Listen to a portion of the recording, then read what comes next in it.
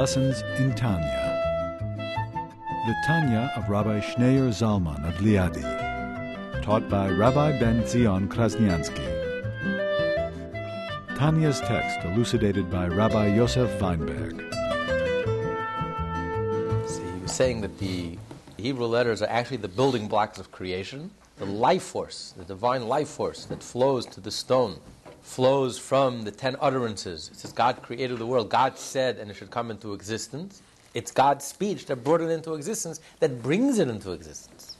It's the letters, the shape of the letters. The letter channels a certain divine energy. Each letter has its own unique flavor, its own unique energy, and a different combination of the letters create the different entities. And although the 10 utterances only mention 10 things, but the truth is that from these letters, contained within these letters, are the letters of everything that exists. For example, the Hebrew word for stone, Evan. The word Evan is found in these letters, either directly or indirectly by way of substituting the alphabet, by way of numerical value, by way of the 231 gates, which we discussed last week. Each of these different combinations create and substitute the letters. You'll find every possible conceivable combination of letters, all the Hebrew names for all of the objects, all objects that exist. And just like that's true with this stone, he continues in the bottom of 840. And so it is with all created things in the world. The Holy Tongue, the Hebrew of the Torah, was the language used in creation. Thus, all created things are directly affected by their Hebrew names, as well as by the component letters of their names. In this, the Holy Tongue is unlike other arbitrary languages, the meaning of whose words is the result of mere consensus. Okay, all languages are basically man-made. We got together. The dictionary is man-made. We got together. We decided we're going to call this table, we're going to call this plate, we're going to call this napkin. There's no connection between napkin, the sound of the napkin, the letters N-A-P-K-I-N with a napkin. We could have decided to call this napkin and this table. Language is man-made and it's constantly changing. And in language, all languages, the object precedes the name. First you have the object, and then in order to communicate, we have to create a consensus. If you want to be able to communicate, we all have to decide we're going to call this cup and this plate. Otherwise, you'll have confusion. So it's all man-made. And it comes after the fact. After the world is created, we call this each object, we designate a name for each object. The Hebrew language is different, however. The Hebrew language, the name is connected to the object. And therefore the name precedes the object. The Torah says, God said there should be light, and then there was light. The name Or in Hebrew for light, it pre-exists light. It creates the light. It generates the light. It creates the special quality that's called light, with all the special qualities that have to do with light, and laser and light. It's all there, it's all in the name Or. And the Aleph and the Vav and the Resh of light channels that divine energy that creates this special entity which is light. And the same is with heaven, Rakia, and the same is with all the names. And that's why we find in the Torah, right in the beginning, that the Torah tells us about Adam's wisdom, that Adam named all the animals of the world. God created all the animals before Adam, and he called them by their name. And the Midrash fills in the blanks. The Midrash says that the angels complained to God. He says, why are you wasting your time with man? What's man? Man is full of folly. Man is ridiculous and absurd creature. Why are you wasting your time? You should spend your time with us. You should focus on us. We're perfect. We're angels. And God says, I will show you that Adam's wisdom is superior to your wisdom. And he paraded all the animals before the angels, and he says, please name these animals. And they couldn't. He paraded them before Adam, and Adam named them. This is a shor, this is an ox, this is a chamor, this is a donkey, naming all the Hebrew names for the animals. This is a dove, a bear, a nachash, a snake, etc. It's a very puzzling midrash. Where's the brilliance? Where's Adam's brilliance? Why couldn't the angels? Angels are brilliant, pure minds, pure intellect. Why couldn't the angels, if we can create a dictionary, surely the angels can create a dictionary. They could have easily just decided we're going to call this a shor and call this a chamor. Where do you see the brilliance of Adam? And the brilliance of Adam was that Adam was able to look at the physical ox, at the physical lion, with its nature and its abilities and its tendencies, and he was able to see its source. He was able to see the divine energy that's channeling, that's creating the axe with its unique characteristics, facial characteristics, nature, inner characteristics. He was able to see, and therefore he called it Shor. Shor wasn't arbitrary, or the axe. It wasn't just arbitrary. He was able to see the divine energy that's creating the axe, and therefore he was able to say, this is a Shin, this is a Vav, this is a Reish, these are the letters, and the combination of these three letters, and its unique combination that creates this mix.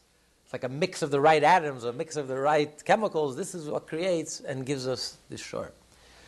So this was Adam's unique ability, that he was able to see in the physical axe, he was able to see its source, able to see its divine source, its divine origin, its divine energy, that's constantly creating and bringing into existence, bringing this axe into existence, and creating the nature of the axe. And the same as with all the animals. So a name, a Hebrew name, is very special. That's why when parents name a child, your Hebrew name is very special. The Jewish people in Egypt, one of the reasons they were exiled is the merit of 4 things. They did not change their name. They did not change their Hebrew name. That's why the book of Exodus begins this week. These are the names of the Jewish people who descended into Egypt. Although these names were already mentioned when they descended into Egypt at the end of Genesis, the Torah repeats it to us, because the Torah tells us they did not change the name. Even when they were in Egypt, they did not adopt Egyptian names. They didn't assimilate. They kept their Hebrew names, Reuven, Shimon, Levi, etc. Because the Hebrew name is very special. It's not like Felix, Frank, Maria. These names are meaningless. I mean, it has no connection. It's arbitrary. But the Hebrew name is connected to your soul. Your whole life story is in your name. And when parents give a child a name, there is like a divine inspiration. It's like a mini prophecy. How do parents know to give this name to this child, this Hebrew name? It is literally a prophecy. Sometimes some people would ask the Rebbe to choose a name for the children, and the Rebbe said, no. This is a prophecy that's given to parents. God puts into your head the right name for this person, their personality. And you have names which are totally opposites. Gavriel is strength. Gavriel is intensity, ferociousness. It's a different quality. A person who's called Gavriel has a certain tendency that fits his soul. That's his soul. That's his name. That's the key to his soul. And we see that a name has tremendous power. When a person faints, you whisper his name in his ear, and it could revive him, because he hears his name. A name pulls very delicate strings. We know how precious a name is to a person. Any name. Like the cocktail effect. You could be in a room with 1,000 people, you could be at the other end of the room, the music is blaring, everyone is shouting. Someone calls your name, you're the only one in the room who hears it, but you hear it. Because your name is very precious. But especially your Hebrew name, because your Hebrew name really expresses your soul, expresses your essence. So in Hebrew, a name of an object, like the name of a Torah portion, it's not just arbitrary. It's not, we need to call the Torah portion, we need to call a name, we need to give a name, so let's take the first letter, the first word of the Torah portion and call it by its name. We see, the Rebbe brings an interesting proof, we see it's not so. What's the name of the first Torah portion? Bereshit. That's the first word. Okay, so you say, maybe they took the first word and they said, Bereshit, at the beginning. But then you go to the second Torah portion. What's the name of the second Torah portion? Noah. No, not the Chumash, the Torah portion in Bereshit, in Genesis. Noah. But the first word in the Torah portion is V'ela Toldos Noah. These are the children of Noah. If you're looking for the first word, it should be called V'ela. Or it should be called Toldos. There actually is a Torah portion in Genesis that's called Toldos. V'ela Toldos Yitzchak. So if you're going to, maybe you don't want to call it V'ela, because Ve'ela is only a connecting word, and these are. But call it told us. As a matter of fact, the first Torah portion should have been called told us, the second word. By the time you get to Ve'ela told us Yitzchak, you already took told us, because that was already the name of the second Torah portion. You should have given that Yitzchak. That should have been called Yitzchak. Instead, the first Torah portion, you skip the first two words and you go straight to the third word. And you call it Noach. Interestingly, there's no Torah portion named after Avraham. There's no Torah portion named after Yitzchak. No Torah portion named after Yaakov. You name a Torah portion on a non-Jew, on Noach. If anything, logically would make sense that that Tolda should be called Yitzchak, and let the second Torah portion be called Tolda. So you see, a name is not arbitrary. We didn't just choose a name. The rabbis didn't just go and say, okay, the first word, we'll call it Ve'ela, we'll call it Toldas, just to designate a name. No, it's like naming a baby. It's like naming a child. Anything in Hebrew, any name in Hebrew, there's a special connection to that name. That name is connected, is inherently connected to the object which is named. Noach expresses the theme, the essence of that Torah portion. And Lech Lecha, the same of each and every Torah portion. Every portion of the Torah portion of Lech Lecha expresses the theme of Lech Lecha, movement. Chayei Sarah, the life of Sarah. Although the whole Torah portion talks about the death of Sarah, the passing of Sarah, and seemingly unrelated events which resulted after her death, but really the name is Chayei Sarah. Everything in that Torah portion expresses the life of Sarah. Because a name is connected. It has an inherent connection. It's not arbitrary. It's not superficial. It's not external. It's inner. It's an inherent, innate connection between the name and the object. Why? Why is the name so connected? Because the name creates the object. The Hebrew name creates the object. Your Hebrew name creates you. Your Hebrew name is the divine channel. Those Hebrew words and letters are the divine channel of the divine energy that creates your unique personality. There never was anyone like you, there never will be. Because your unique name is the divine channel that creates you. Therefore, there has to be an inner, inherent, innate connection between the object and the name.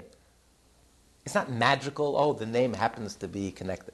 Because the name it vivifies you. The name creates you and the name sustains you. So the Hebrew name is inherently connected with every part of the object that's given that name. Well, many times, if people would come to the Rebbe in many cases, especially in today's generation, they were never given a Hebrew name. So the Rebbe would advise them. Because they were given a name by their parents. It was an English name or a French name, whatever name it was. So the Rebbe said, following the principle that when parents give a name, it's by divine inspiration, to find a Hebrew name that matches, that's closest sounding to the English name that you were given, or the non-Jewish name that you were given. Because that's the closest we can get. That's where the prophecy expresses itself, that there was a Hebrew name that's close sounding to the name that you were given. That's your name. That's your unique name. That's your signature. That's your unique name. And your whole life story is in that name. There are books that do that. Those you can rely on those books that do that, where they take the English name and they match it with the Hebrew name. I think what those books do is that when many, 2-3 generations ago, people gave both names. They would give a Hebrew and they give an English. So they're just trying to figure out from the English name, like Max is Moshe, Mordechai, or trying to figure out Paul. There was probably a correlation. Most people, so you can figure out from one, you can figure out what the Hebrew name was. That was a generation where they actually gave both names. Today we're talking about a generation that were only given one name. They were never given a Hebrew name. So it's not always the case that the English and the Hebrew match. It just happens to be that the Pauls were usually, whatever it was. I'm not totally familiar with particulars. But here, the Rebbe would make a point of trying to find the connection between... What about if it's a Hebrew name that's not biblically inspired? Or maybe all Hebrew names are. You have many names that are given which are not... they're not names, they're not like, Moshe, they're more like... But they're all derivative of Hebrew, derivative of Torah, it is derivative. It has a meaning. There is a derivative of some Hebrew, of some original, of some... I didn't have a Hebrew name until somebody in Lubavitch named you. gave me a name. Okay. So once you're given a name, that's your name. What about It's your if choice. an English name is spelled out in Hebrew? Is A what? that a derivative of something? You take my name. It's, Beit, Resh, Vav, Samach. No, that means no. That's not. That wouldn't work. But there are many Yiddish names. Which, most cases, people have Yiddish names. It's a combination of Yiddish and English, like Dov, Bear. Dov is a beer. Bear is the Yiddish translation. Zev, wolf. Zev is a wolf. Wolf is the wolf in Yiddish. But there are times where they only have a Yiddish name, a Musya, Mushka. It's even a Russian name, but that became a Jewish name. Adl, the Baal Shem Tov's daughter. Adl. It's like a Yiddish name. Mendel in the Torah? No. Menachem is Mendel. Menachem. Mendel not. No. Menachem is. Mendel not. But that's a combination of Hebrew. But today Mendel is his Jewish name. Yeah. There is. Right. Yes, exactly. So once it already becomes a Jewish name, becomes part of the Jewish language, then again it has that same quality. There's a beautiful story that's told with Nachmanides. Nachmanides had a student, one of his prize students, who took a left turn and became a convert to Christianity. This goes back like 800-900 years ago. I'm sorry, 700-800 years ago. And once his teacher, Nachmanides, meets him on Yom Kippur. And in front of his Rebbe, he took a piece of pig, ham, on Yom Kippur, with cheese, and he ate it. And he asked his Rebbe, how many violations have I just violated? How many? Because he was a brilliant mind, a brilliant legal scholar. How many krisus, how many of the most severest penalties have I just violated? Yom Kippur, not kosher, milk and meat, And the Rebbe said 4, and he said 5. It was a whole argument. Nachmanides was shocked. He said, how is it possible? How could you have gone so far? He was his prize student. The student's name was Avner. So he says, Rebbe, I'll tell you the truth. I once heard you tell us, that every Jewish name is included in the song of Hazinu, which is the second to last Torah portion. Every single Jew is mentioned in that song. And when I heard this, I said, anyone who can believe this can believe anything. This is so absurd. I don't believe this. And just like this is a lie, everything else my Rebbe taught me, everything the Torah is teaching me, it's just I don't believe it anymore. I just can't believe it. So I lost my faith. Nachmanides looks at him, he says, but it's true. So he says, Rebbe, tell me where you find my name in the song of Hazinu. So Nachmanides closes his eyes, went to a corner, closed his eyes, and he came back. And he pointed out, he said, in the 32nd chapter of Deuteronomy, the 26th verse, it says, Amarti Afehem, Hashem says, I will throw them away, I will discard them, or I will get angry at them. Ashbisa, I will destroy me'enesh from people's zichram, their memory. I will erase their memory from people. He says, take the third letter of every word in this verse. This is the entire pasuk, the entire verse, verse 26. Afeyem, I will get angry at them. Ashbisa, I will erase me'enesh from people's zichram, their memory. Take the third letter of every word in this verse, and it spells Reish, Rebbe, Aleph, Beis, Nun, Reish. Rab Avner. When Rabbi Avner heard this, he was like stunned. He says, Rebbe, could I do teshuvah? Could I come back? What's going to be? The Rebbe said, look what the verse says. They will be erased from memory. It says Rabbi Avner took it to heart. He sold everything he had. He bought himself a boat. He went sailing solo, and no one ever heard from him ever again. His memory was erased. And the Rebbe once pointed out, the most astonishing part of the story is that what is the first letter in the first verse? The first letter of this combination is Resh, Rabbi Avner. The Torah is addressing a convert to Christianity, someone who was at the peak and fell to the abyss. And while he's a convert, how's the Torah referring to him? Is Rabbi Avner. Because a Jew is a Jew is a Jew. Deep down, even a self-hating Jew, even a Jew who's so lost, so alienated, so hostile, so far from his own core, his own essence, his own roots, deep down he remains a rabbi. That's his first letter. That's his essence. You're a rabbi. You're a Jew. Rabbi Avner. So a Jewish name, a Hebrew name, is not arbitrary.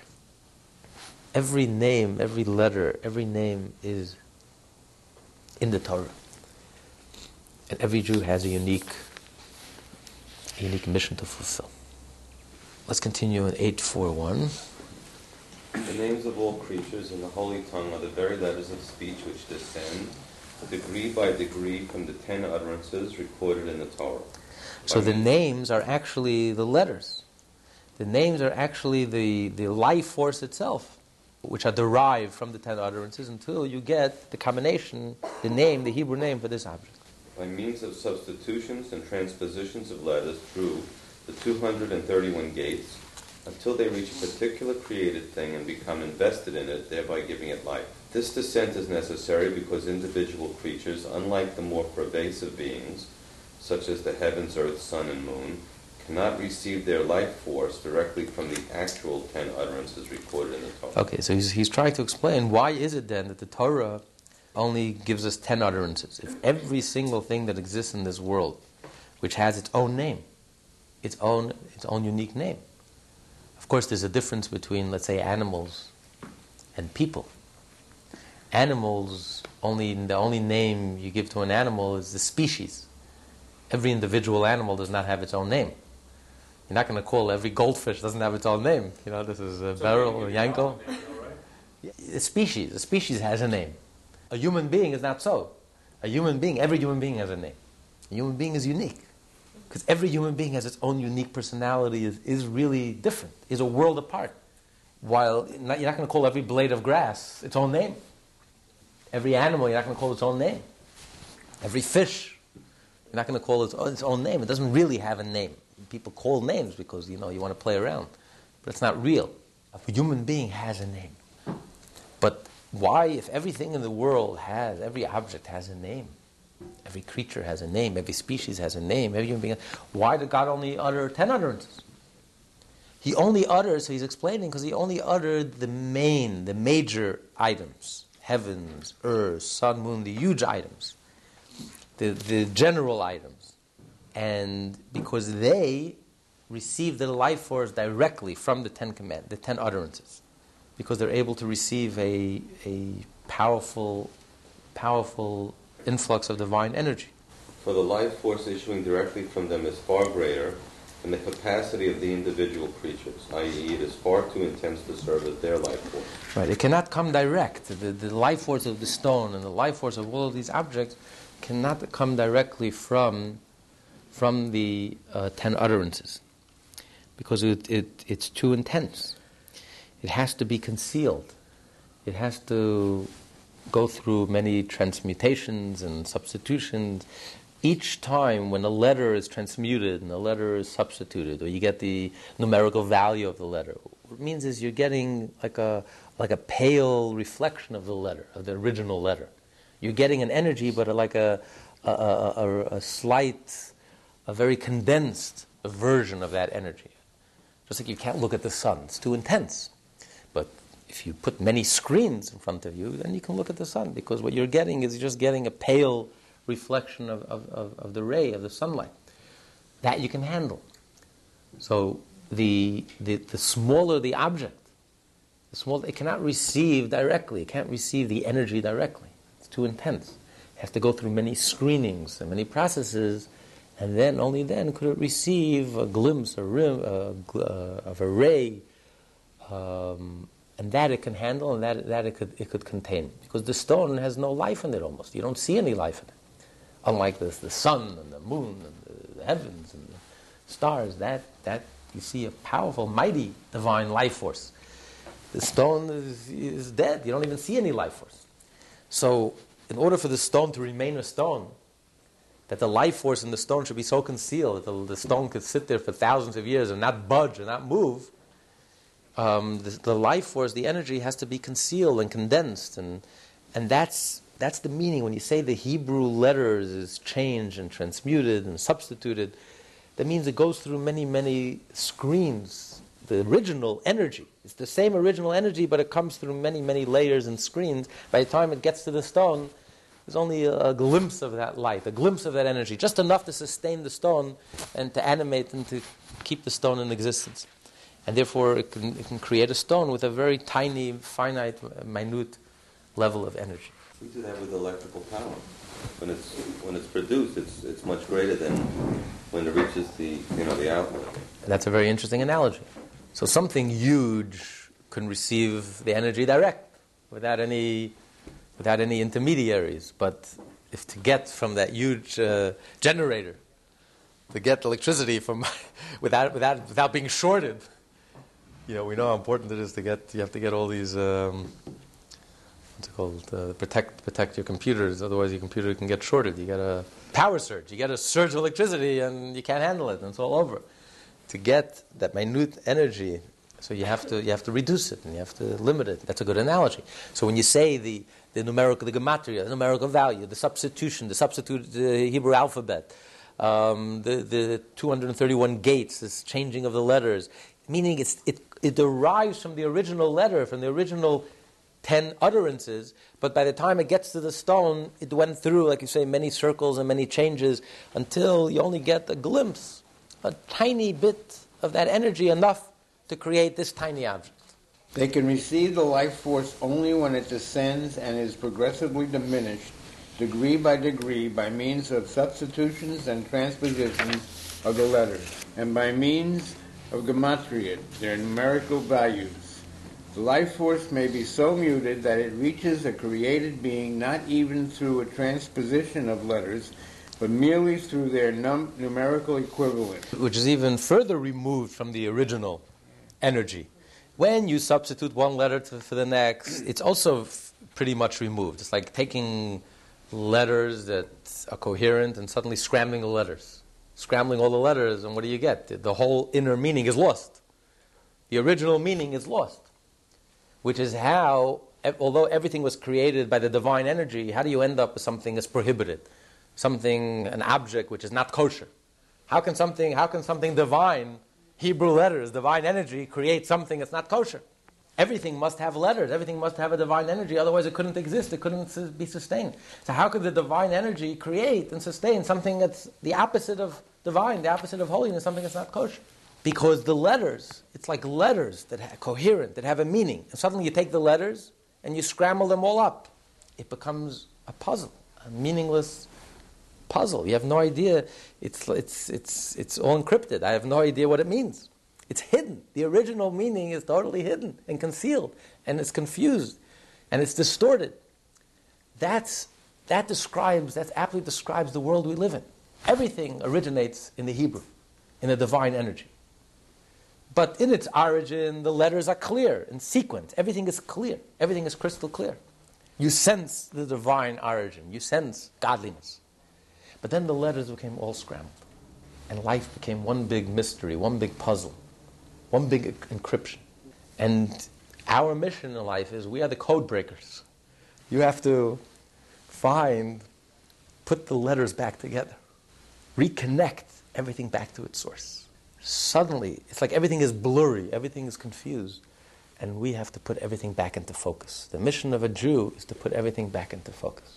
put the letters back in sequence, where suddenly everything becomes coherent again. Everything becomes crystal clear. The original message, the original message becomes clear, emerges very clearly. And the greater the confusion, the greater the level of darkness, till you reach a level where you actually have an object that's not kosher. Something that's the opposite, that's so distant from godliness that it's actually the antithesis of godliness, because the letters are so scrambled. It has letters, but it's scrambled. What do you mean scrambled? That you, I mean, that's how we try to... If you take letters and you scramble, suddenly it becomes meaningless. The original meaning is totally concealed. When you look at an object that's not kosher, not only don't you see godliness, you see the opposite of godliness. You see arrogance. You see a predatory animal that's aggressive. You see tendencies that are the exact opposite of rahmanas, of compassion, of goodness. The exact opposite of its origin, which is divine. In a domesticated animal, over there the letters are also scrambled, but they're not so scrambled. At least it's kosher. At least it has the potential to be elevated.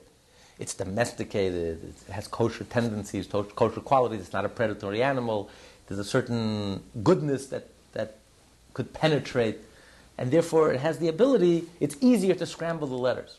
But sometimes the letters are so well scrambled that the Torah says it's off limits. You don't have the power to decode the message because it's too scrambled. You have to be someone very powerful. They have to call in the biggest expert to be able to decipher the enemy language. You have to be able to call in the biggest expert to be able to work through the encryption. That's the power of a Baal Tshuva, the power of Teshuvah. They are able even those scrambled letters, where something is not kosher, something, you can even take that and reconnect it back to its source. But that's something unusual. That's the power of Teshuvah. But on average, the Torah says this is off limits, you can't deal with it, because it's too concealed. The original divine energy is too hidden, it's too concealed, and you can't find it, and you're not going to find it, and you're not going to see it. You can't help it, you can't release it. The way to help it is by removing it. The way to help it is by avoiding it. By calling it not kosher. Calling a spade, objecting to it. Seeing it as objectionable. That's how you deal with it. That's how you elevate its spark. But everything must have letters. Everything must have a divine energy. Everything has divine letters. Otherwise it couldn't exist. So the pig wasn't named by Adam? Yes, it was named by Adam. But in the letters of the pig, you also have the qualities of the pig, which has one kosher sign and one not kosher sign. The pig puts up a good front. It shows you its kosher signs.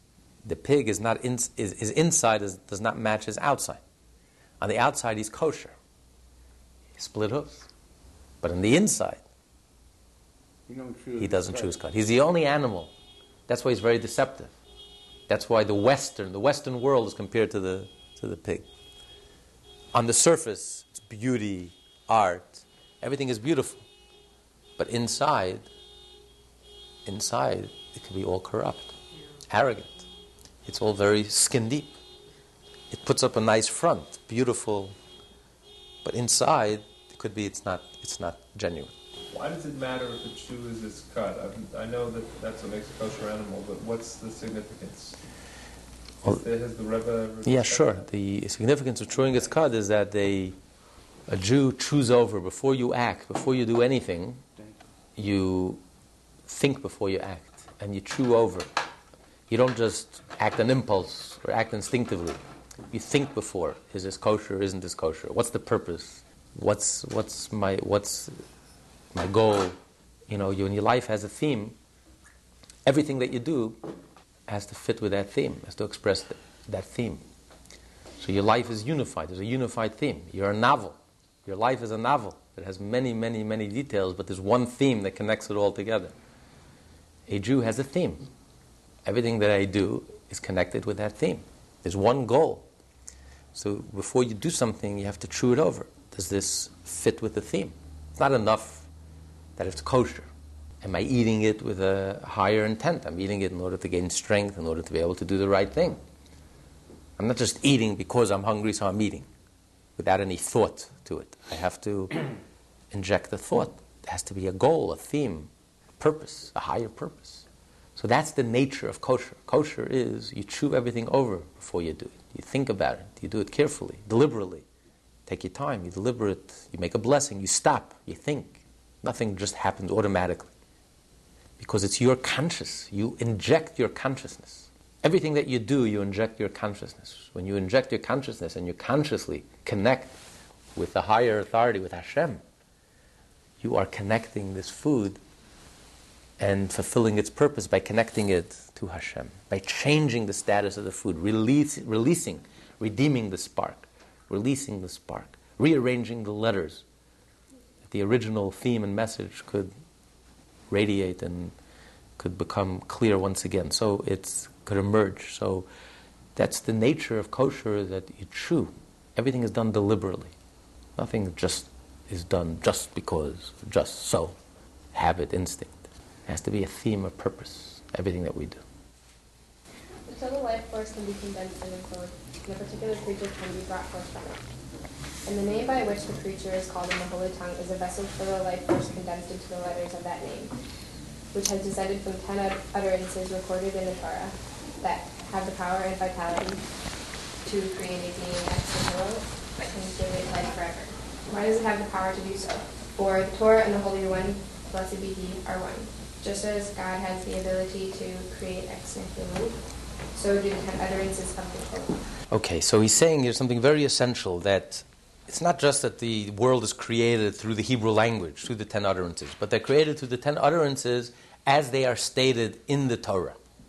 When the divine energy with which God creates the world, that divine energy is expressed two ways.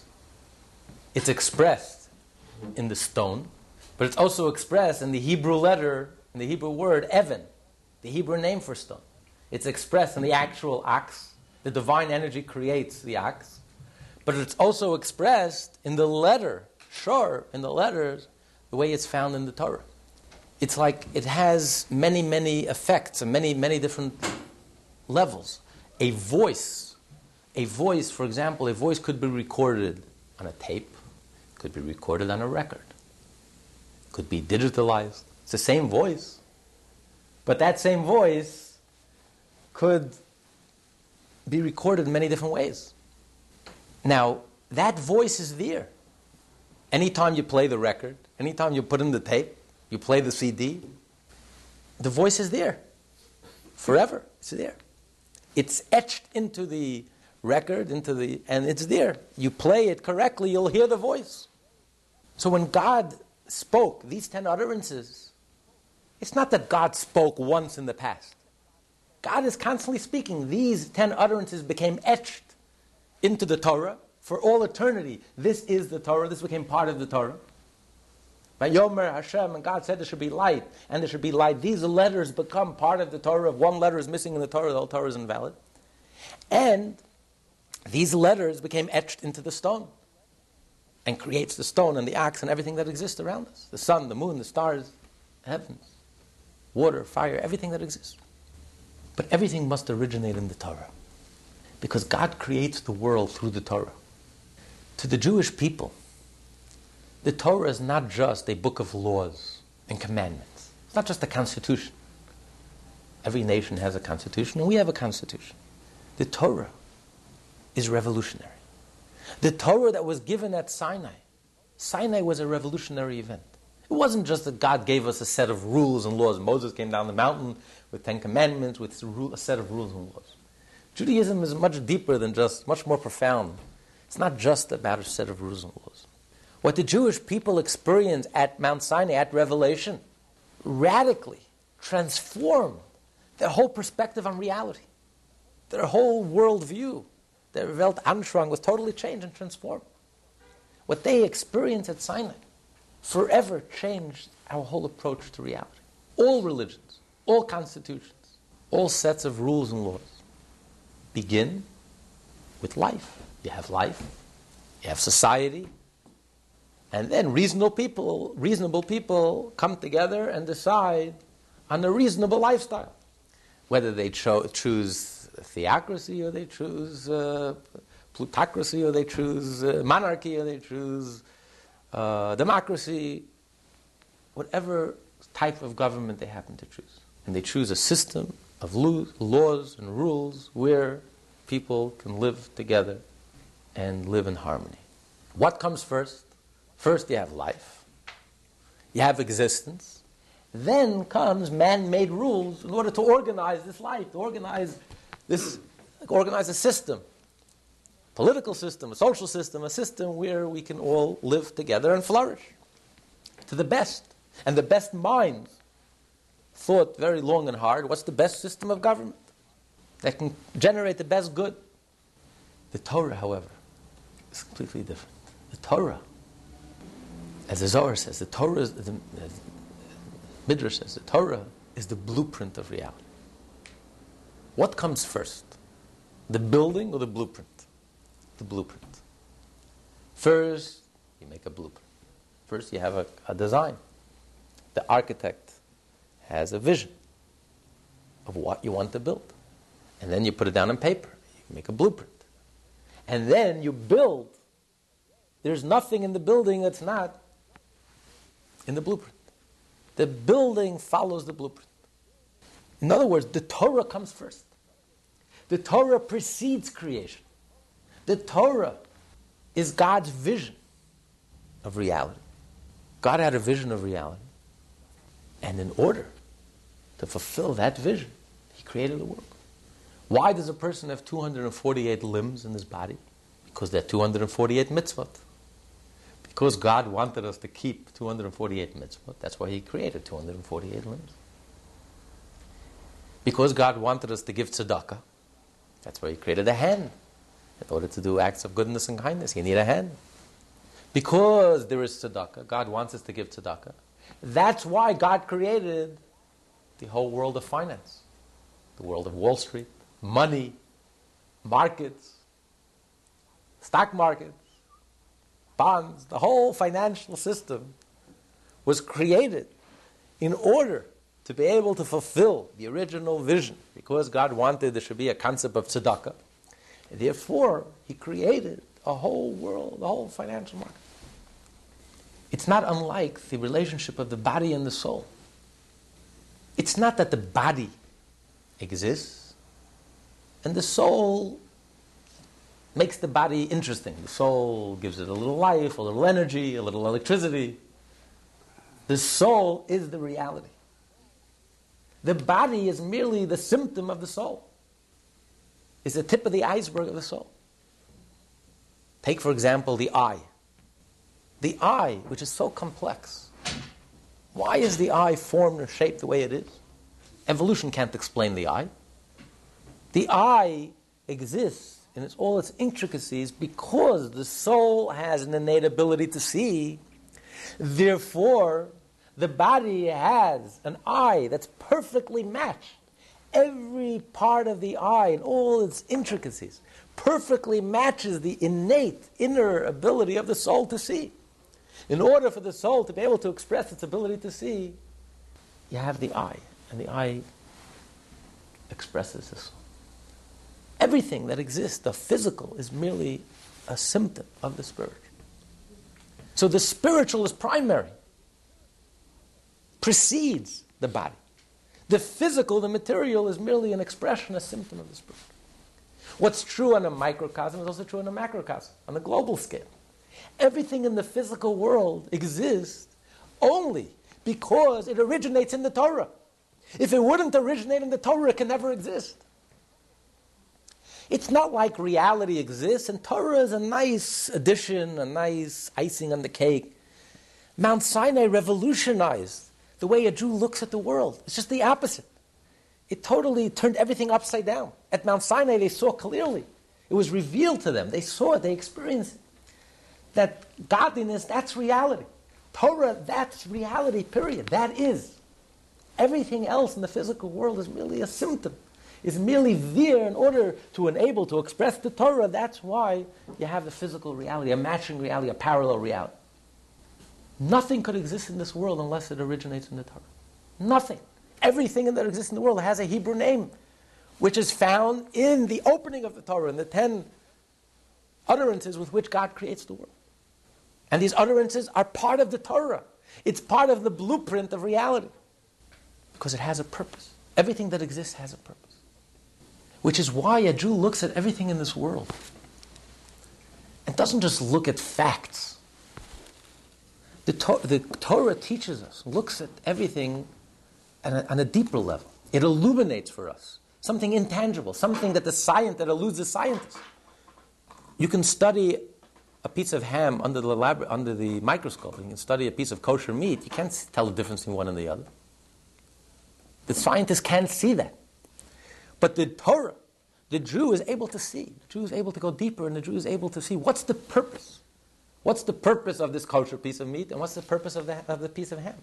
The purpose of the piece of ham for the Jew is that you should avoid it.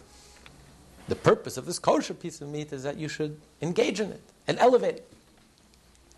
In other words, the Jew asks the question, everything that exists, every human experience, the Torah illuminates for us. Is this kosher? Is this not kosher? Is this permitted? Is this not permitted? Is this obligated? Not obligated? What's its purpose?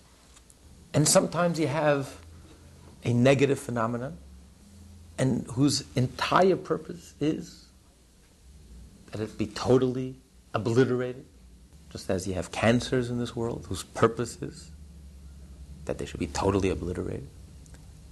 You don't just accept it as a fact of life. You look at its purpose. So a Jew looks at everything in this world. He doesn't just accept it. Well, everyone is doing it, and therefore it's a fact of life, and we must accept it, we must live with it, we must compromise with it. A Jew looks a little deeper. A Jew looks at everything that exists, every human experience, and places a value judgment. What's its purpose? Is this positive? Is this neutral? Is this negative? Is this something that must be totally obliterated? Is this poisonous, toxic? And none of these are things which you can see on the surface. They're not tangible, they're intangible. Because again, the way a Jew is coming from the Torah, the Jew is coming from Mount Sinai. Mount Sinai revealed to us. We all stood at Mount Sinai. We have experienced Mount Sinai. We all know everything has a purpose. 60,000 people getting killed in Thailand has a purpose. I mean, there are purposes, but this is not even evil. This is evil. This is an unexplainable form of evil, in my opinion. Or maybe not. It's a tragedy of the greatest magnitude. A Jew doesn't minimize tragedies. On the contrary, Abraham argued with God and said, "Will the righteous judge not act justly?" Moses gives God an ultimatum. When a Jew sees injustice or sees pain, it has to shake you to the core. If Avram was ready to fight for the Sodomites, for Sodom, then surely when you see innocent people, it has to shake you to the core. Because in a perfect world, there is no pain, and there is no death, and there is no evil. And it should rob you of your sleep, and it should bother you, and you should cry to God. On the other hand, this question only comes from belief. If you don't believe, there's no question. It's nature, and it's part of life, and it just happened. There's nothing you can do. The reason why you're so shaken to the core, why it bothers you, human tragedy bothers you so deeply, is because you believe. Because you know that nothing in the world is an accident. And you can't just blame, it's just the work of nature. Nature is cold, nature is indifferent. It's just a law of nature, nothing you can do. It shakes you to the core because you believe. This question is only a question from a believer. Because you know that everything comes from God. Because that's where belief comes in. Using an analogy, imagine you walk into a palace, an exquisite palace, which has 1,000 rooms.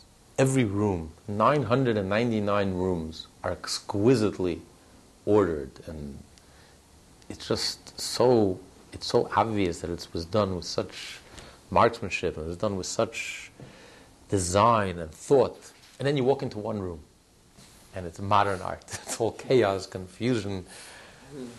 You have no clue what's going on. but 999 rooms were perfectly ordered. Well, what's the logical thing to say? The master of this house, who obviously has a mind that's not 1,000,000 times greater than yours, or 1,000,000,000 times greater than yours. Everything is so highly organized. Maybe this area of my life that I don't understand, maybe in some level, higher level, it has an understanding. There's a meaning. I don't know what it is. It'll lose me. I don't even know what 365 times 464 is, so I should understand life. Now, the more we study, the deeper we go into reality, the more we study modern physics, every item, every human being is made up of billions of atoms. Billions. And each atom has its own world. Each atom is a world for itself. Billions of atoms. And these atoms are so synchronized, are so exquisitely unified. The human organism is a miracle. It's a miracle, a walking miracle. Every time you breathe, every time you swallow, every time you do anything. It's just when you see, and the more you appreciate the complexities, and you realize the exquisite unity of everything that exists in this world, it's so organized and so purposeful, and everything fits in so harmoniously. And then there are areas in our life which don't make sense to us. You're not going to say, well, that means there's no creator, and there's no God, and there's no author, and there's no artist, and there's no just random events. No. The reason it troubles you is because you believe. Because you know with every fiber of your being and every bone in your body that nothing is accidental. It's not just accident. And every person has a story. Every person has an address. One person drowned and one person was saved miraculously. There was, I remember the Sunday when it happened, there were 700 Israelis or more. And at Sunday they thought that 700 were lost. And 500 of them, I think, have been found. And you read some of the stories. It was like miraculous. This one, and this, and that, and there's no accident. You know, everything, every individual. But that doesn't satisfy. That doesn't mean that we're not shaken to the bone, shaken to the core, because we believe, and because we know that everything comes from Hashem, and we know that everything in this world has a meaning, a purpose. Nothing in this world just happens arbitrary. Absolutely nothing. Not even every breath you take is just a miracle, a constant miracle, especially after what we just learned in this chapter, that God is creating the world each and every moment.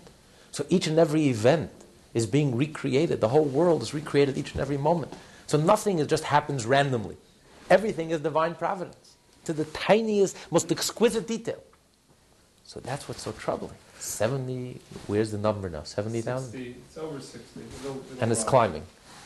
60,000 people in five countries. I mean, it's just boggles the mind. In one split second, suddenly it's a beautiful day, and suddenly in one split second, the worst tragedy in our generation, on such a mass scale, 40 years.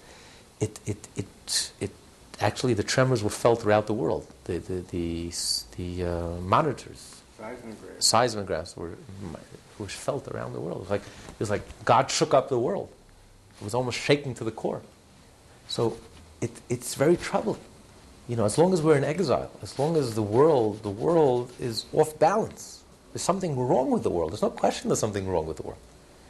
The world is off balance. Our behavior is off balance. We know from our own personal lives that maybe is our life in balance? Maybe it's a time to do a little soul search. Maybe a good response, in addition to jumping in and helping out the best that you can. I know teams have flown out and Israel has volunteered to help.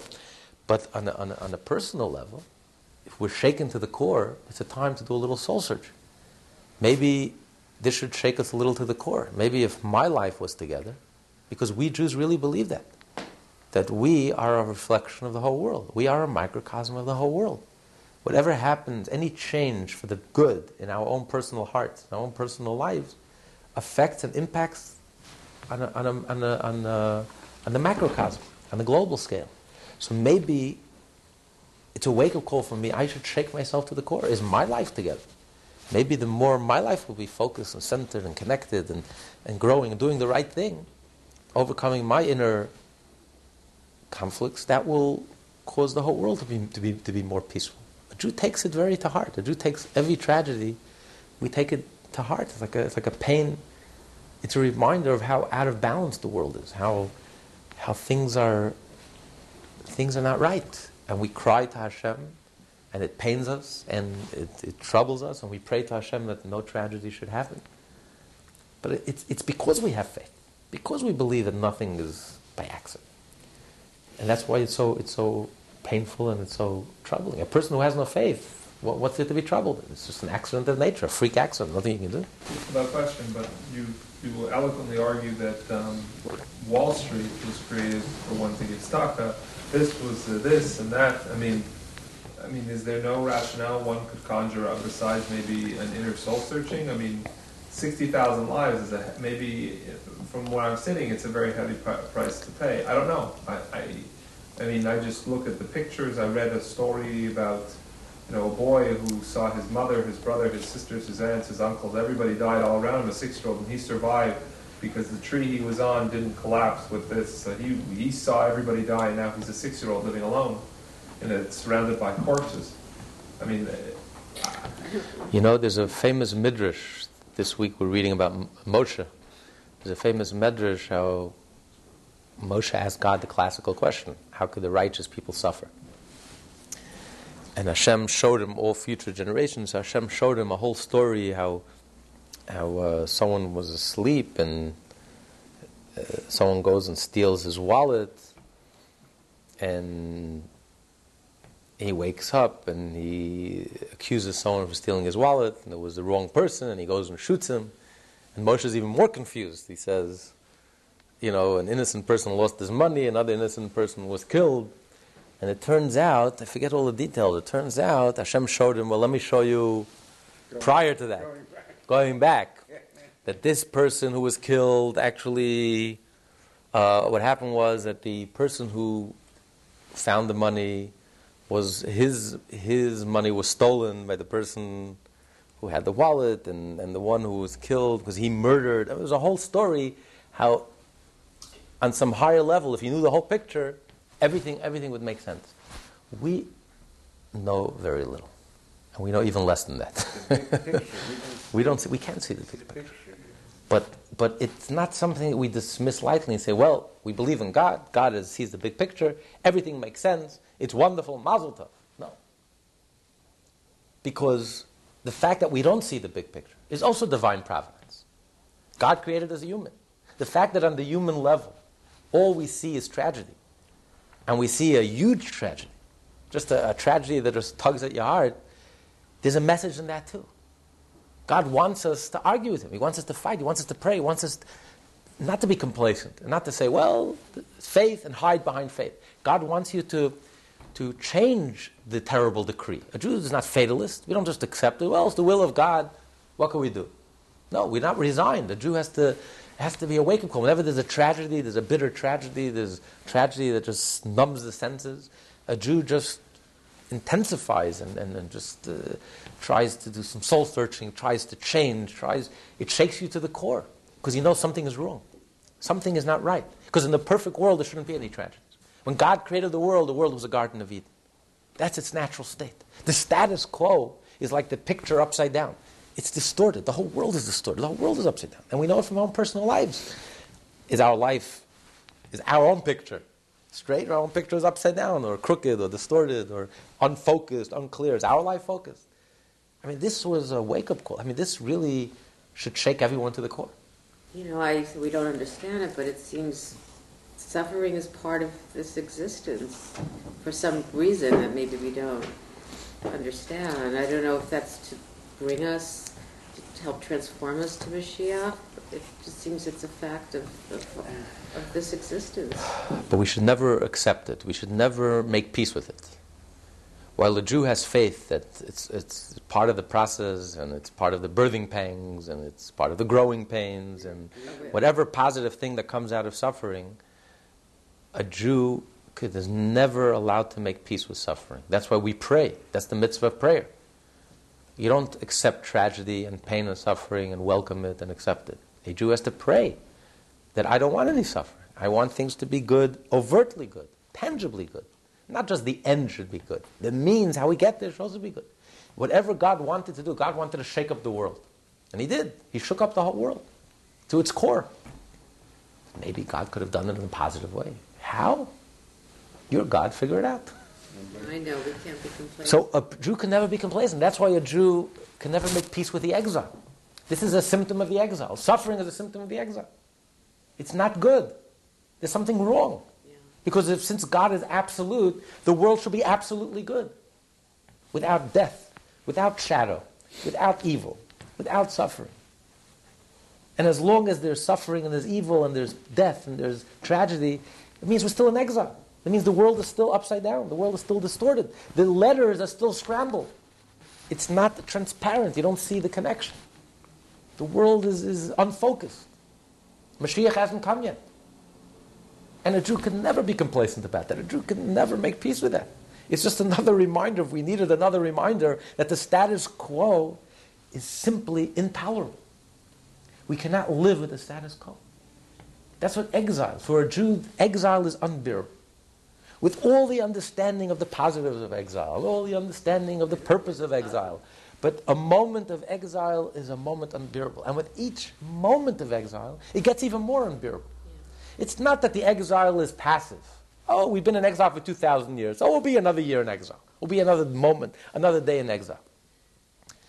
It's not passive. Exile is dynamic. Each passing day that Mashiach does not come, the exile deepens. Life is full of surprises. Life doesn't stand still. We think that we've seen it all. We've seen the worst. Every day brings a new shock. A new shock. Who would believe that Jews would exile themselves from the land of Israel? Shocking. What happened this week was shocking. It shook the world to its core. Every moment that the exile continues is a tragedy that deepens. It's like a fresh wound.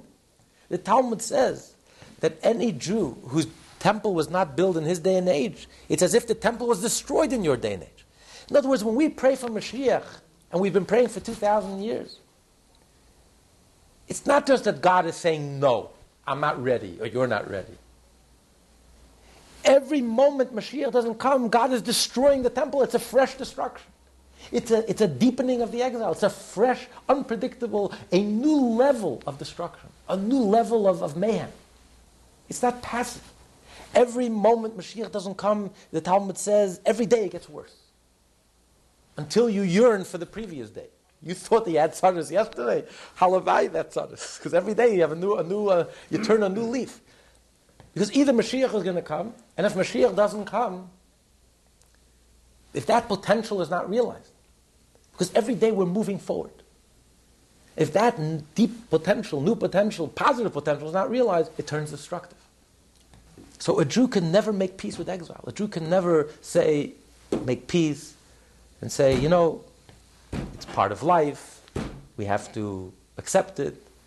A Jew cries for Mashiach. Because when Mashiach will come, there won't be any pain. There won't be any pain when Mashiach comes. There won't be any illness when Mashiach comes. There won't be any death when Mashiach comes. There won't be any shadow. There won't be any evil. And until that moment comes, we can't be at peace. We can't be at rest. So there really is no peaceful acceptance. No, of absolutely not. No resignation. No, absolutely not. There's no resignation, no peace. You can't go crazy if something occurs and, But it should spur you. It should shake you to the core. It should spur you to do whatever you can to bring an end to the exile. Because when Mashiach comes, this would never happen. This could never happen. So the fact that it's still happening on such a scale, on such a magnitude, on such a tragedy, is just another reminder, if we need a reminder, that the status quo is unbearable. There are many Jews who are too complacent. I'm talking about even religious Jews. Mashiach will come whenever God will decide, in His infinite wisdom, God will choose to bring Mashiach. Who am I to tell God what to do? I'm going to tell God, we need Mashiach now. There's something wrong with that attitude. This tragedy is another reminder, we needed another reminder. The status quo is unbearable. Just in this week's Torah portion, it's only when the Jewish people groaned, when they couldn't take it anymore. That's when God heard their voice. That's when the redemption happened. as long as the Jews were complacent, they were doing the right, they were complacent, there was no change. The moment the Jew just groaned, and the Jew just cried out to Hashem and said, enough, we can't take another moment in exile. It's unbearable. It's intolerable. The status quo is simply unacceptable. The moment it was heartfelt, and the Jew meant it, and it was sincere, God responded in a split second. And the whole process of redemption began. So there's a message. Everything is divine providence. Not only is the pain divine providence, but it's divine providence that we feel the pain. The pain is a signal that something is wrong. Something is wrong with this picture. The world is out of kilt. The world is off balance. The world is unfocused. I am unfocused. Because in a focused world, in a perfect world, in a Mashiach world, this could never happen. And we can't rest. And we can't make peace. We can't resign. And just accept it with a higher wisdom. We need things to be tangibly good. We need Hashem to be overt. We need to unscramble the letters, the encryption, decode the message, reveal the divine energy in the world, reveal the divine author, the divine artist, the divine master builder, reveal the Torah, the blueprint, through the Torah. By living a life of Torah, by studying the Torah, you reveal the master blueprint, you reveal the purpose, the inner purpose, you reveal the truth. That Torah precedes reality. And therefore the Torah changes reality. Because the Torah precedes reality. Reality is just a reflection of the Torah. Everything originates in the Torah. The Torah illuminates all of reality. It gives us clarity. This is good, this is evil, this is neutral. This is toxic. This is Amalek. This must be destroyed. This must be avoided. This could be elevated. This is kosher. This is a mitzvah, an obligation, a must. The Torah gives us the inner, the intangible, something that the scientists could never, ever, ever see. And the Torah changes reality. If you want to change reality by studying Torah, mastering a concept in the Torah, you become a master of reality, and you can change reality for good. So if this shakes us, if these events shake us to the core, we study Torah a little deeper. We do a little more mitzvah, a little more acts of goodness and kindness, and we try to bring our life into focus, a little more into focus, and center our own lives, and that will lead to a more focused, centered world, Mashiach world. There's death and hunger and floods and war and pestilence. You know, it's a mystery. I don't think there's anyone who can give an explanation to what happened. It's a troubling mystery. Moses was troubled by it. Abraham was troubled by it. Every prophet was troubled by injustice, by evil, by things that we don't, by tragedy. Why do the righteous people suffer? Why do innocent people suffer? And the previous Lubavitcher Rebbe once said, in not understanding, we're very rich. We're billionaires. In what we don't know, what we don't understand, we're extremely, extremely rich. It's a blessing not understanding. There's so much we don't understand that, it's so you have to realize that, a child doesn't see the bigger picture. To the child, the doctor is enemy number one. You bring a child to the doctor is going to give you a painful needle. When the child grows up and the child sees the bigger picture, the child brings himself to the child, now adult, brings himself to the doctor. When you see the bigger picture, you have a whole different understanding. There were 3 rabbis, the Alter Rebbe, the author of the Tanya, and 2 of his colleagues were once having a discussion. What would they do if they were God? So one Hasidic master said, if I were God, I would close down all the hospitals. I think it was Rabbi Levi Yitzchak Barditcher. Another Hasidic rabbi said, if I were God, I would make every Jew wealthy. And Alter Rebbe said, if I were God, I would do exactly what God is doing. Right. Because, if you were God, you would see what God, you'd know. As the Prime Minister says, when I sit over here, I see things totally differently. Of course, that's all nonsense, but in God's case, if you were God, you would see what God sees. You would see a whole different picture. So, that's faith. Faith means, that there's a higher picture. Everything is so exquisite. Everything is divine providence. Nothing just happens random. That child got stuck to a tree. I mean, it's not arbitrary. It's everything down to the minutest detail. It's so divine providence. You read of all the miracles of the people who were saved and how they were saved. It's just mind-boggling. Just one tiniest thing and the person could have been lost. And it's almost like every person had an address, every individual. It wasn't like 70,000. It's 70,000 individuals. And every one of them had, like, God says, I'm taking you and I'm taking you and I'm taking you and I'm saving you and I'm saving you. I mean, it's just mind-boggling. But do we understand it? Are we not shaken to our core? Are we not disturbed? Faith doesn't mean you're not disturbed. You're disturbed, and that's why you pray, and that's why you're upset, and that's why you pray that you want things to be tangibly good. And you know that it's a symptom of what's wrong with the world. It's not a symptom of what's right with the world. But we have the power to correct it. We have the power to correct it, because the whole world is in our hearts. We are a microcosm. Maimonides says a Jew is obligated to always view himself and the whole world as being on an equal scale. By doing one positive mitzvah, you can single-handedly tip the scale and bring Mashiach. Could you imagine? It's an awesome responsibility and privilege. Because maybe the 70,000 is my fault.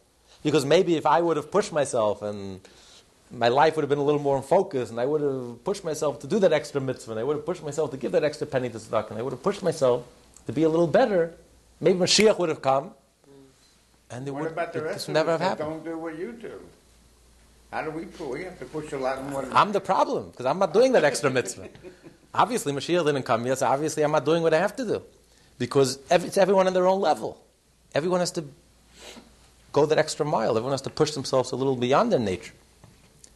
On the contrary, the person who's so-called religious sometimes has a bigger problem because he's complacent. He says, I'm doing my part. And maybe the Jew in Iowa yesterday did 0 mitzvah, is pushing himself to do that one mitzvah. That one mitzvah is pushing himself, and that one mitzvah could bring Mashiach, while the observant Jew maybe is sliding or stagnating. He's just going through the motion. So this is not external, this is not superficial, this is very genuine. So if you're disturbed and you're shaken to the core, it leads you to do something. It doesn't lead you to go to sleep. It leads you, it activates you. It leads you to take an activist approach. What am I going to do?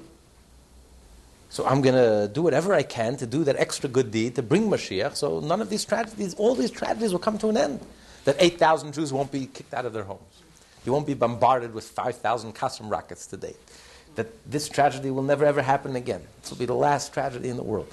I mean, we can do something. It's not to sit passively, God, why did you do it? I'm not coming to Shul Shabbos. I mean, that's a childish approach. On the contrary, how can this happen? I better come to Shul. I better get my act together. What am I doing? I'm sleeping. I'm sleeping on the job. I'm at the switch. I'm at the control center, and I'm asleep. And that's why 70,000 people lost their life, because I'm asleep. Now that's reality. Big responsibility. That's reality. Now you're talking. Now you're taking it seriously. Now you're taking God seriously. You're taking what happened seriously. It's moving you. Everybody thought the weight of the world was on their shoulders. The world was in a far better place. Now we're talking. Now we're communicating. That's the whole Jewish message. That's the whole Lubavitch message. That was the Rebbe's message. The whole message of the Shluchim to every Jew living in their community is the whole world depends on you. That's God's message. The whole world depends on you. It's on your shoulders. Light a Shabbos candle. Put on that tefillin. Give an extra penny to tzedakah. Study an extra minute of Torah. Push yourself. Whatever level you're at, push yourself a little, a drop, a baby step forward.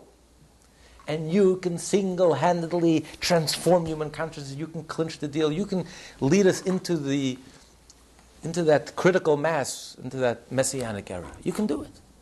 You can bring your life into focus in one split second. You can create that atomic reaction. You can create a tsunami, a positive tsunami, that will shake the world to its core positively and save 70,000 people. Because the power of positive is so much stronger than the power of negative. By creating an earthquake inside of you, creating an atomic explosion inside of you, making a quantum leap, acting in ways that are unpredictable, surprise yourself. Discover something new inside of you. Just surprise yourself. Do something unusual, something above your habit. Push yourself. Jump out of your skin a little. After such a tragedy, jump out of your skin a little. Wake up a little. If this doesn't wake us up, what will? then, if you take it to heart and you create an internal tsunami, then you can create waves that can affect the whole world, positive waves. You come into focus, the whole world comes into focus. Unscramble the letters, and Mashiach comes.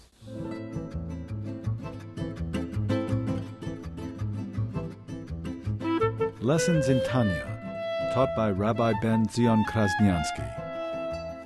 For more Tanya study, please visit our website at www.lessonsintanya.com.